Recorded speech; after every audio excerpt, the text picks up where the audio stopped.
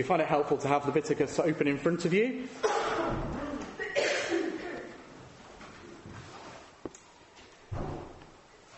Now, when children, Jewish children, begin to learn about their Bible, do you know where they start? That's not a real question. I'm not expecting you to answer, and you might be able to guess the answer from what we're looking at this morning. It's Leviticus, believe it or not. That's where they start to study. Whereas many of us think of this book as a must to avoid, in Jewish thought, this is where you start.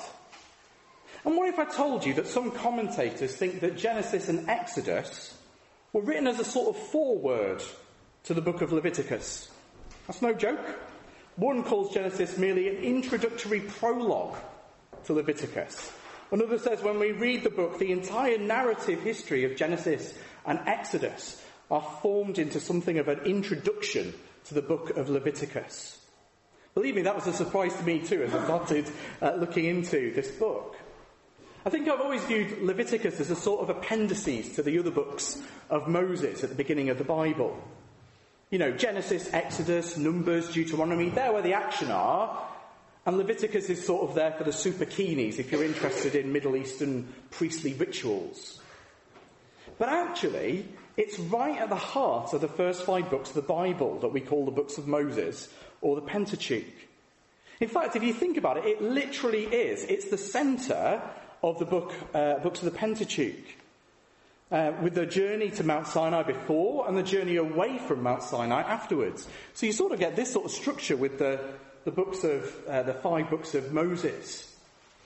Actually, it sort of builds up to Leviticus and then comes away down the other side.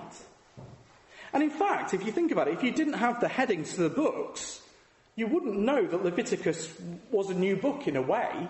It starts off where Exodus ends. That's why we looked at Exodus just before.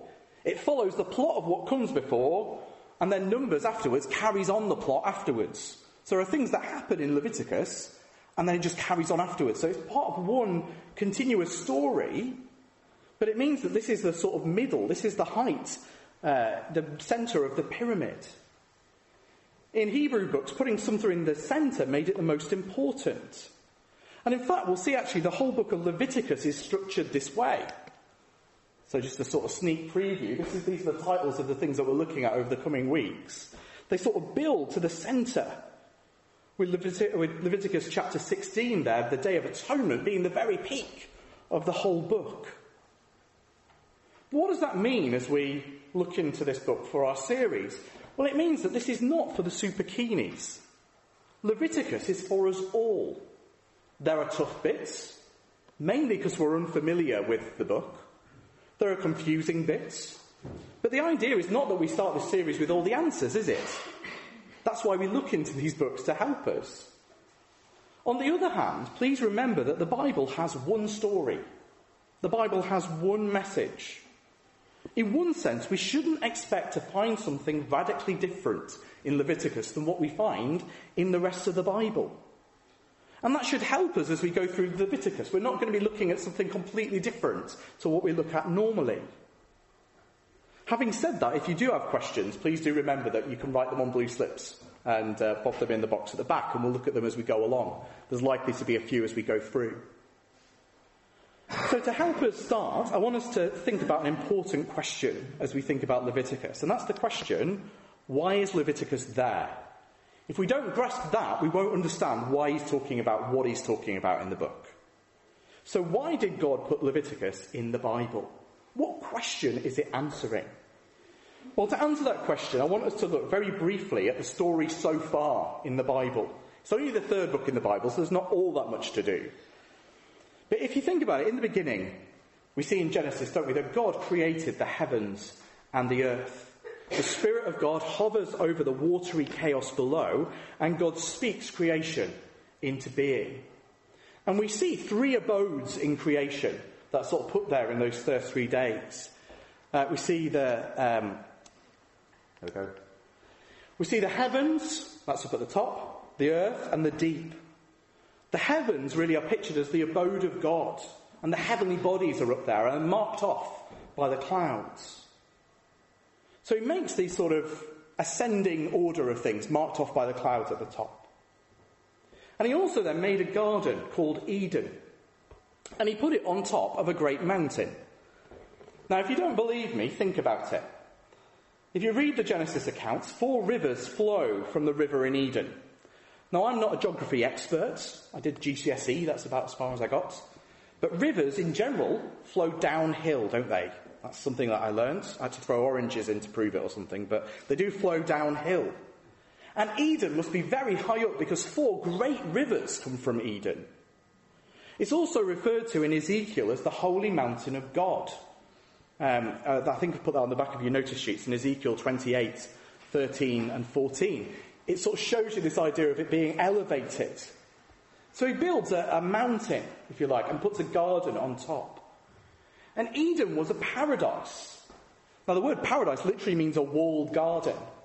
And if you read the account, that's similar too. We know that it had an entrance to it on the east side, because that's what's guarded by angels. If there wasn't some sort of blockage to getting in, if it wasn't walled off, then Adam and Eve could just walk round the corner, couldn't they? But actually, Adam and Eve are kicked out to the east. And we see in Genesis 3:24 that he places cherubim and a flaming sword to stop them getting back into the garden. In that garden, God walks with them in the cool of day. And the picture is of unhindered, wonderful fellowship with God. The 7th day being the end of it, a wonderful picture of communion with their Creator in the safety of the garden, a lovely picture of rest with God. In the garden is a tree of life which offers eternal life. But Adam and Eve sin against God, breaking his command, and are thrown out of the garden and are unable to re-enter. They're kicked out of paradise and now must face life outside of the garden, away from God's presence and out of communion with God. And sin increases. Cain kills Abel after his sacrifice is not accepted and is cast out east into the land of Nod, further from the entrance to the garden. Sin increases. God sends a flood, rescuing one man and his family. They go through the waters of chaos and decreation, through the deep, and finish on a mountain, where Noah makes a burnt offering of clean animals from the ark, which make a pleasing aroma to God. And God makes a covenant of peace with mankind. But by this point, Eden is washed away. Things don't go well, though. They head east, and they build a ziggurat tower, a man-made mountain, a city trying to reach up to the heavens, trying to get into the top part, if you like. Man is trying to regain the abode of God. They're trying to get back to Eden by taking heaven itself, building a new Eden that reaches into the clouds, into the abode of God, an artificial Eden, if you like. But God stops the building and scatters them across the earth. And now God steps in to take some steps to bring them back. He makes promises to a man called Abraham. He makes a covenant that he will undo what Adam and Eve did. It's a covenant with his seed, a promise that will come about later on. He tells Abraham to go to a new land that he will show him.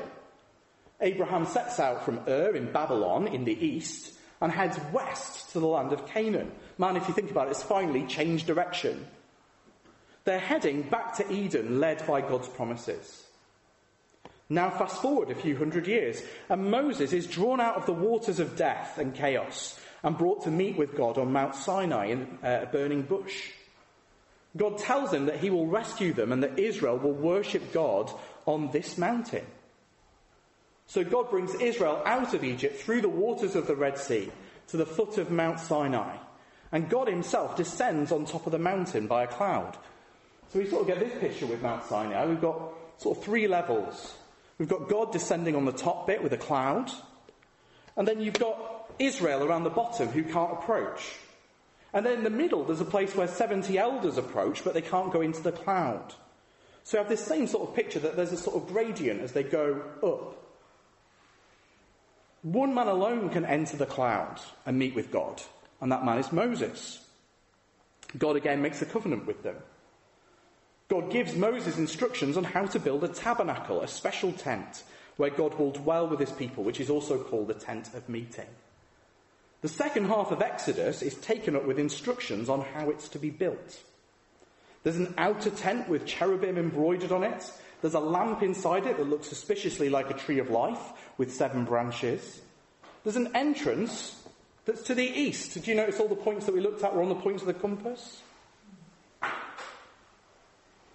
could go on, but what we have here really is a new Eden. Here is a new creation, or a picture of it really. The tree of life is there. The cherubim are there on the outside, guarding the way. There's gold and jewels in there. There are 7 stages to creation. There are 7 stages to creating the tabernacle, if you go through the book of Exodus. When the tabernacle is transformed into the temple, the garden imagery increases even more. So, the entrance to the tabernacle is on the east. And as you go further and further in, you go further and further west. The direction that God is sort of pointing them, the way he doesn't throw them out. And the book of Exodus that we read earlier finishes with the tabernacle being complete.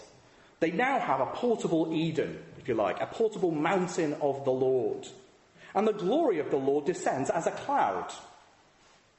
Eden is here again. The dwelling of God is with his people, and Moses can't go in. Do you notice that at the end of it? The cloud comes down, the glory of the Lord is there, and Moses is unable to enter. He can't go through the cloud. They built a place for God, a tabernacle for him to live in, so to speak. But it's not really a tent of meeting at this point, because they can't meet with him. They can't get in. So Exodus really finishes on a cliffhanger. After all this, after they've gone through everything that God has said to put the tabernacle there for God to dwell among them, are they not actually going to be able to meet with him? How are they going to get in? After all this, how can we really get back into Eden? If Moses even can't get into it, what chance do any of us stand? So Leviticus is written to answer that question. How can we get back into Eden? Which is a bigger question than you might think. Because looking forward to the end of the Bible, the final destination is Eden. If you like, a new Eden. God with his people in the new creation. How do we get in? How do we get there? How do we get back to Eden? How do we spend eternity with him in the most wonderful rest that we see at the beginning? And this is what the book is seeking to answer. Hang on. There we go. Should have shown you that with the tabernacle. Here we go. See, this is actually north-south, but it should be east-west. And the top section is blocked off there by cloud. Okay, so why is Leviticus there? Well, just as it seems... Sorry, how do we get back into Eden? Here we go. Just as it seems that all is lost, a voice calls to Moses from within the tabernacle and tells him the way in. That's why we had Leviticus 1 verse 1 read. Do you see it there? The Lord called to Moses and spoke to him from the tent of meeting, saying...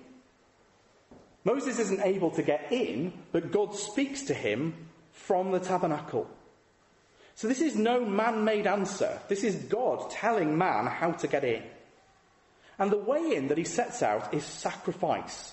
That's the first part to our answer as we go through Leviticus. Sacrifice. God sets up a system of sacrifices so that he can be approached. Sacrifice is the way in. Without sacrifice, there can be no return to Eden. But we don't just see one sacrifice here, we see many sacrifices. And the many sacrifices point to the many things that must be sorted out. The way back in is not simple and it's not easy. Actually, the solution reveals the seriousness of the problem we face. The problems require death. The problems require bloodshed, sacrifices of various kinds. Now, we have 5 sacrifices in these first chapters of Leviticus. I've come up with a story to sort of help us explain what is going on with the different sacrifices. So here we go. Here is a story that will help us get our head around it. There was once a man who lived near the estate of a great lord. He and the lord are friends. The man goes out walking one day and accidentally trespasses on the lord's land. And it gets worse. He falls over on a pile of carrots, breaking the carrots, ruining them, and he gets covered in manure in the process. The man now has several problems. The first one... Oh, I've got all of them there. We'll hang on a second. The first one He has trespassed on the Lord's land. So he's done something against the law. Second problem that he has is he's damaged the Lord's property. Those carrots are now ruined. The third problem that he has is that he's made himself filthy. He stinks. A stench now follows him round. The fourth problem that he has is that the great Lord will now not meet with him. Probably because he smells a little bit, but all the other things as well. He's broken fellowship with the Lord as well. And then fifthly, the Lord doubts whether he really is a loyal subject anymore because of what he's done. Now imagine that these problems are not with a nearby neighbour, but with God himself. We all face the problems as human beings, don't we? We have broken the law. We have damaged the Lord's property, so to speak. We owe him. We have made ourselves unclean and unfit to stand before God. We have broken our fellowship with God, and we have made the Lord doubt our loyalty and thankfulness to him for being our Lord. So our problem is not a simple one, it's a complex one. So let me put this up there. And those sacrifices are there to sort out those different problems. The solution is sacrifice. In order to approach God, in order to go further west, in order to go into the tabernacle, we need sacrifice. So God reveals 5 sacrifices for the people to make.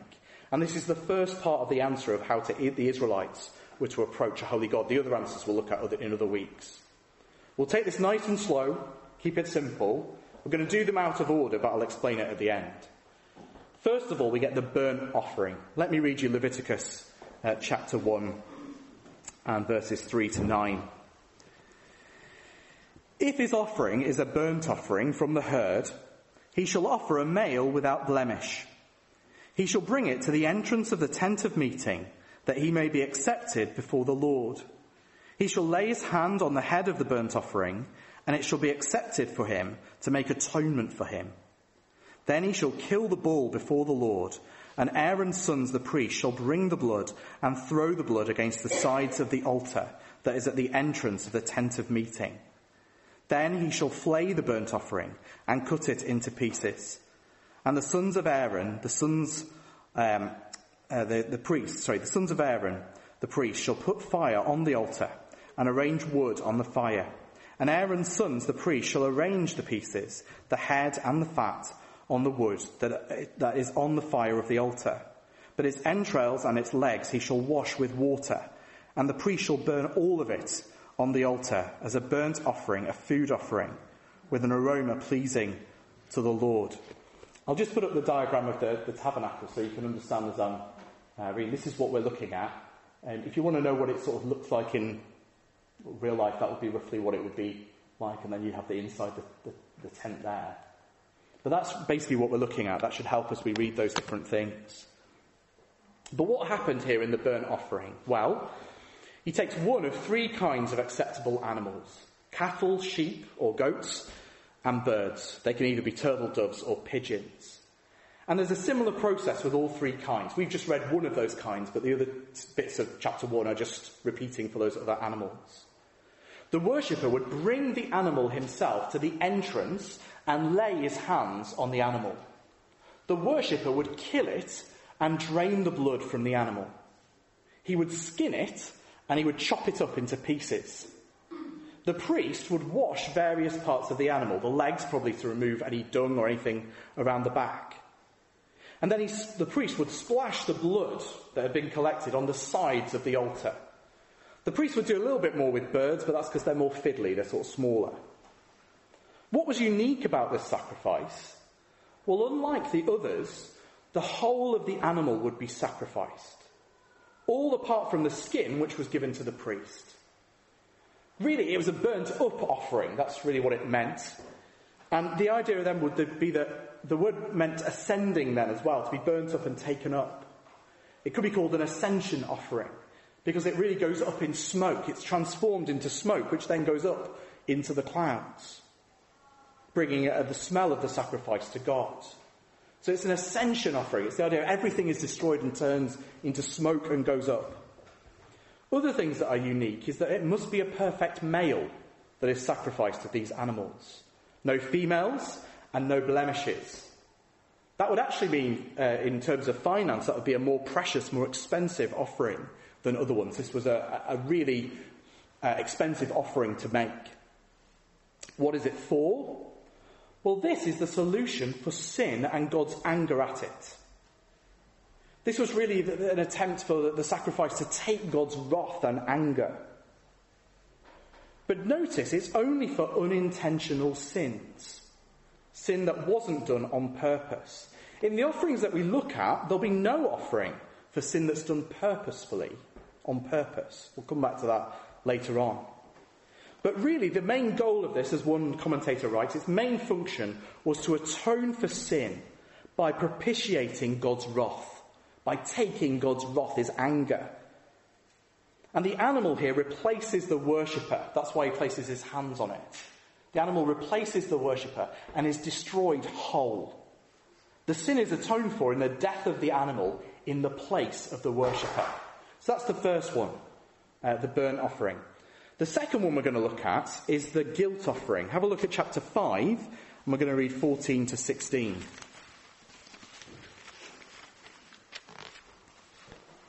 Chapter 5, 14 to 16. The Lord spoke to Moses, saying, "If anyone commits a breach of faith and sins unintentionally in any of the holy things of the Lord, he shall bring to the Lord as his compensation a ram without blemish out of the flock, valued in silver shekels, according to the shekel of the sanctuary, for a guilt offering. He shall also make restitution for what he has done amiss in the holy things, and shall add a fifth to it, and give it to the priest. And the priest shall make atonement for him with the ram of the guilt offering, and he shall be forgiven." So this is called the guilt offering. I've also called it the recompense offering, which some of the commentators do as well. What is it for? Well, this is the solution for the debt we owe to God. Not sin so much, but literal debt. This is a compensation offering, if you like. It'd be like, this would be the one that would have the advert on the TV saying, have you got your compensation? This is compensation, though, to God. When God has been denied of something like service or property, or when his name has been used improperly. And this one seems to be when the worshipper's conscience is pricked. They feel guilty. That's why it's called the guilt offering. He comes and offers voluntarily, confessing his error. The only ones who didn't come voluntarily were lepers, who had to give this offering when they'd been cured of leprosy. The idea there seems to be that the Lord had been denied of their worship while they were unclean, so they needed to offer compensation, offer recompense. What happened? Well, a ram without a blemish is sacrificed. Not whole like the burnt offering. The norm was that only part of the offering was burnt, and the rest was given to the priest as their share. A fifth extra was also given. What was unique? Well, this one could be exchanged for money. You notice that as we read through? You could give money in lieu of sacrifice. This might explain the giving an extra fifth part, because obviously giving a fifth of a ram, a bit complicated to work out what part of a ram do you give as a fifth of a ram. So it seems that often this was done in money instead. This was paid. This moved the sacrifice more into the commercial, sort of financial realm. It was the idea of paying a debt, which if you think about it, does come up through the rest of the Bible, does come up through the New Testament. But that's what the guilt offering was about. Next, the purification or sin offering. Have a look at chapter 4, verses 1 to 12. "And the Lord spoke to Moses, saying, 'Speak to the people of Israel, saying, if anyone sins unintentionally in any of the Lord's commands about things not to be done, and does any of them, it is the anointed priest who sins, if it is the anointed priest who sins, thus bringing guilt on the people, then he shall offer for the sin that he has committed a bull from the herd without blemish to the Lord for a sin offering. He shall bring the bull to the entrance of the tent of meeting before the Lord, and lay his hands on the head of the bull, and kill the bull before the Lord. And the anointed priest shall take some of the blood of the bull, and bring it into the tent of meeting. And the priest shall dip his finger in the blood, and sprinkle part of the blood 7 times before the Lord in front of the veil of the sanctuary. And the priest shall put some of the blood on the horns of the altar of fragrant incense before the Lord that is in the tent of meeting. And the rest of the blood of the bull he shall pour out at the base of the altar of the burnt offering that is at the entrance of the tent of meeting. And all the fat of the bull of the sin offering he shall remove from it, the fat that covers the entrails and all the fat that is on the entrails, and the 2 kidneys with the fat on them at the loins, and the long lobe of the liver he shall remove with the kidneys, just as these are taken out from the ox of the sacrifice of the peace offering. And the priest shall burn them on the altar of burnt offering. But the skin of the bull and all its flesh, with its head, its legs, its entrails, and its dung, all the rest of the bull he shall carry outside the camp to a clean place, to the ash heap, and he shall burn it on the fire of wood. On the ash heap it shall be burned up. Okay, sin offering. Also sometimes called the purification offering. What is it for? Well, this is the solution for uncleanness, for pollution, if you like. Historically, this has often been seen as the key atoning propitiation sacrifice that we talked about earlier, taking God's wrath. But a closer look reveals it's to do with expiation, the covering of sin, dealing with sin and its uncleanness rather than dealing with God's wrath. God's wrath is dealt with in the burnt sacrifice, when the whole animal is burnt up.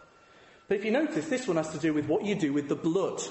It's all to do with the animals and how you take the blood out and where you put it. What happened? Well, this one differed from person to person and group to group. We just read the high priest, but there are other categories as well of people. A sacrifice would be made. Part would be sacrificed. The rest of it would be given to the priests. The hands of the worshipper would again be laid on the animals.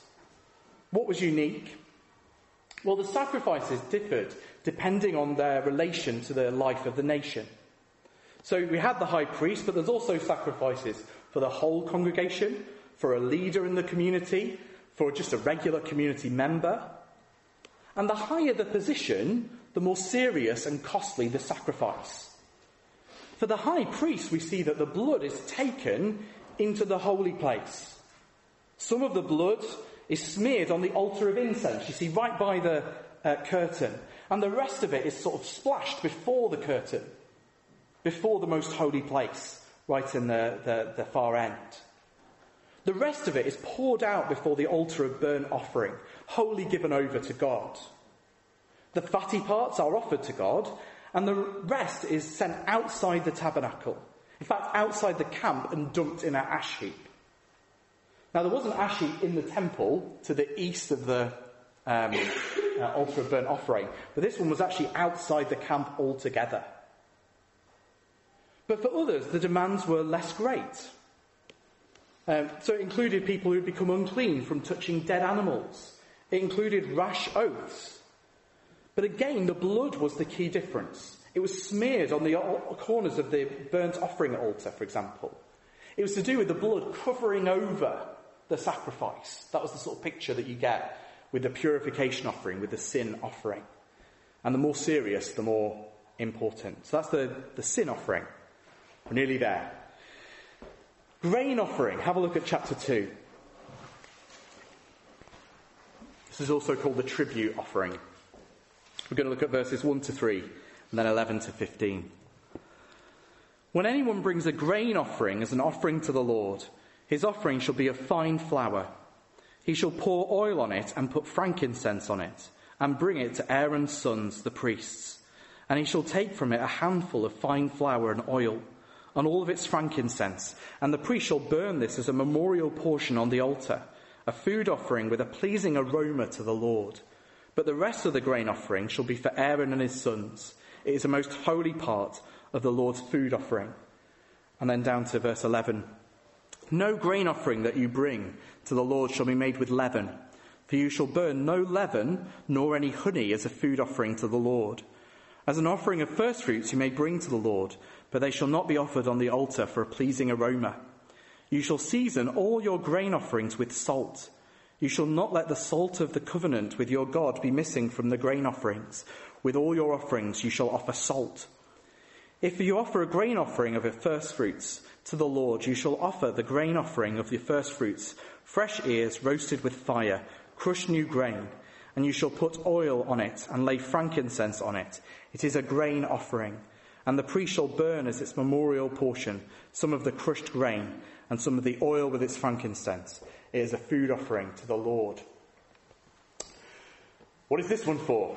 This is a solution for God doubting loyalty or thankfulness. The offering was very similar to a tribute paid to a lord or a king. The word, when it's not used in a religious context, means exactly that, a tribute. It was a gift or a present to pledge allegiance, loyalty or thanksgiving to someone. It wasn't, as some have thought in the past, a sort of poor man's burnt offering or sin offering. This was a completely separate idea. So what happened? Grain would be presented to the priest at the entrance of the tabernacle. The priest would accept the offering. Most would be kept by the priest. It was the source of their income, so to speak. And a small part would be burnt on the altar after salt, oil and frankincense had been added. What was unique about this? Well, it was always grain or flour rather than an animal. We read of the uncooked grain, that's the bit we read, but there's also cooked grain and fried grain. It's all sort of different cooking techniques. But we just read the uncooked one. And it was a sacrifice that was often offered with other ones. The only exception, it seems, or the main exception, was harvest time, when it was offered for Israel's harvest festival, the Feast of Weeks or Pentecost. It always came with salt, never to be offered with yeast or honey. I think the idea there seems to be that salt preserves, whereas yeast and honey start the fermenting process, sort of seen as decay. So the gift was to be whole. You couldn't present something that was decaying as a thank offering. You couldn't present a mouldy cake to someone to say thank you. It just doesn't work, does it? And the gift was to be whole, not decaying, and it would be a pleasing aroma to God. Okay, last offering. We're nearly there. Peace offering, chapter 3, verses 1 to 5. If his offering is a sacrifice of peace offering, if he offers an animal from the herd, male or female, he shall offer it without blemish before the Lord. And he shall lay his hand on the head of the offering and kill it at the entrance of the tent of meeting. And Aaron's sons, the priest, shall throw the blood against the sides of the altar.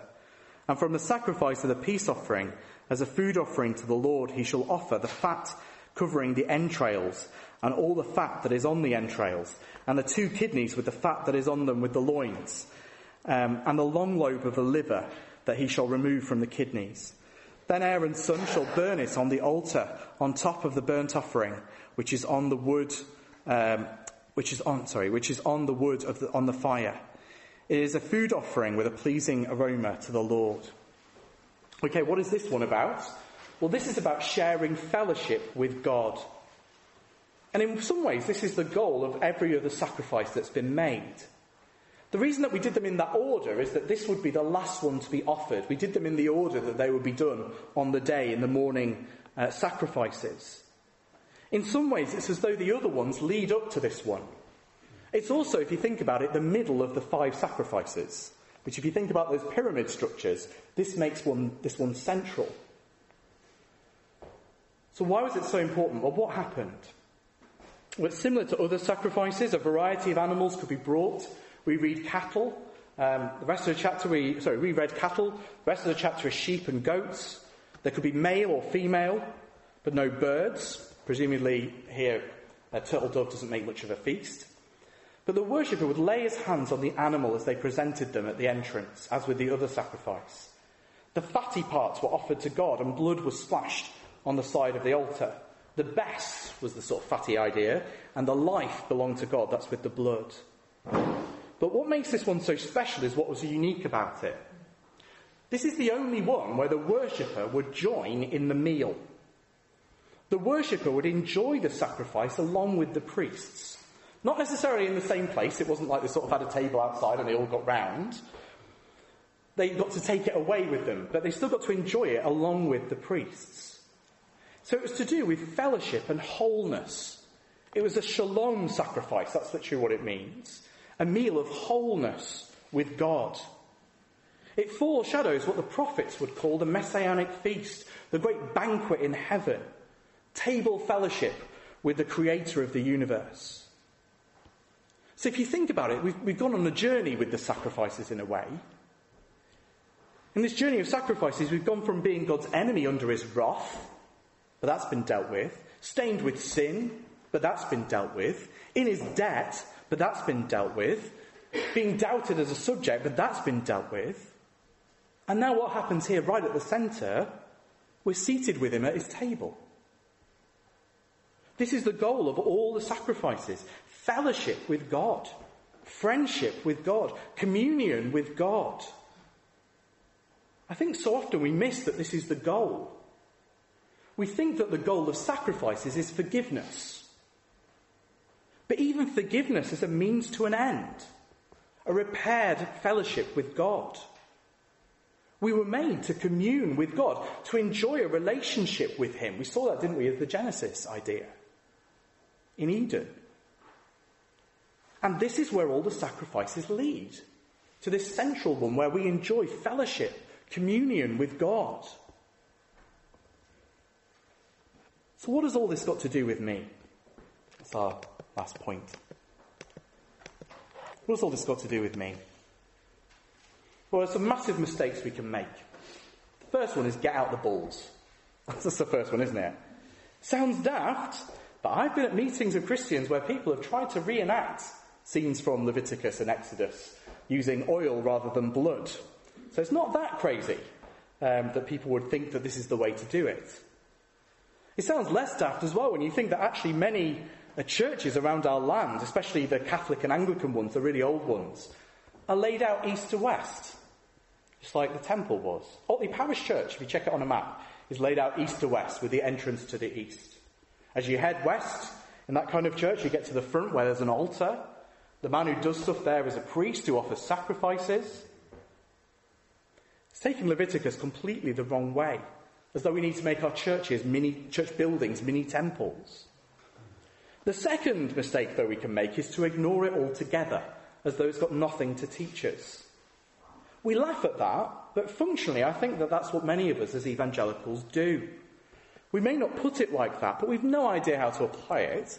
And when I've chatted to people, very few people have heard it preached, even though we believe it's the word of God. But Leviticus is Christian scripture. All scripture is God-breathed and is useful, says the Bible. What we need to understand, though, is that if we take that this book is about how to get back to Eden, if we take that this book is how to get to heaven, then it must be a book that's first and foremost about Jesus. If you think about it, if that's the question that it's answering, then that is the answer, isn't it? Jesus said, I am the way, the truth, and the life. No one comes to the Father except through me. It's priestly language. The way to the Father, the way back to heaven, is Jesus. So what does this part of Leviticus teach us about Jesus? That's what we need to ask. Well, it teaches us, doesn't it, that he is the ultimate sacrifice. That without him we cannot approach God. Now, take some time in the week to think this through, because I could happily spend another 40 minutes on this, but I won't. But here we go. He's the ultimate burnt offering. Ephesians 5 verse 2. It says, and walk in love as Christ loved us and gave himself up for us, a fragrant offering and sacrifice to God. That's not the language used of the Passover lamb, it's the language used of a burnt offering. Jesus takes God's wrath. He was consumed so that we don't have to be. Not just for unintentional sins, but for all sins. It talks about in Acts that Jesus offered sacrifice, if you like, gave forgiveness for all that the law of Moses could not. He's the ultimate guilt offering. He pays the ransom for our guilt before God. That language of sacrifice that pays really comes from the guilt offering. When Jesus offers himself as a ransom payment, it's the same idea. He's the ultimate purification offering. His blood covers our sins, precious flow that covers over our sinfulness and pollution. He's the ultimate tribute offering what we couldn't to our wonderful King, the gift of a life and a death wholly given to God in service to him in thankfulness. And he's the ultimate peace offering, a sacrifice that we share in. When Jesus talks in the New Testament about eating his flesh, that sounds weird, doesn't it? But it fits with what we see here. A sacrifice that we share in to restore fellowship between God and man. Each sacrifice here, if you like, is given to be a window on Jesus' perfect sacrifice, letting us see it from a different angle. What's our role in this? Well, the main thing that we need to do is accept that sacrifice. Before we come to anything about us being living sacrifices, we need to accept his sacrifice. If we have done that, we need to marvel at the kaleidoscope of images that's given here. How God has carefully and thoughtfully and wonderfully unpicked our problem through Jesus. And now, after we have done that, our response is to become living sacrifices. That's what it says in Romans 12. And our sacrifice too should contain these elements in some ways. Not in the same way as Jesus, but they're there to show us that too. Offering the whole of ourselves like a burnt offering. Offering recompense for wrongs we have done to others. That's part of our living sacrifice. Think Zacchaeus and what he does.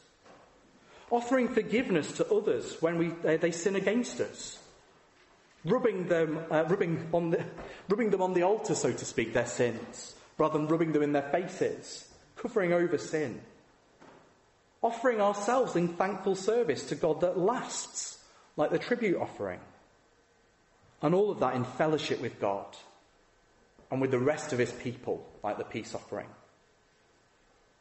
And it covers all areas of our life, doesn't it, this sacrifice? Financial. So New Testament Philippians 4:18 speaks of our financial gifts as a fragrant offering. Evangelism.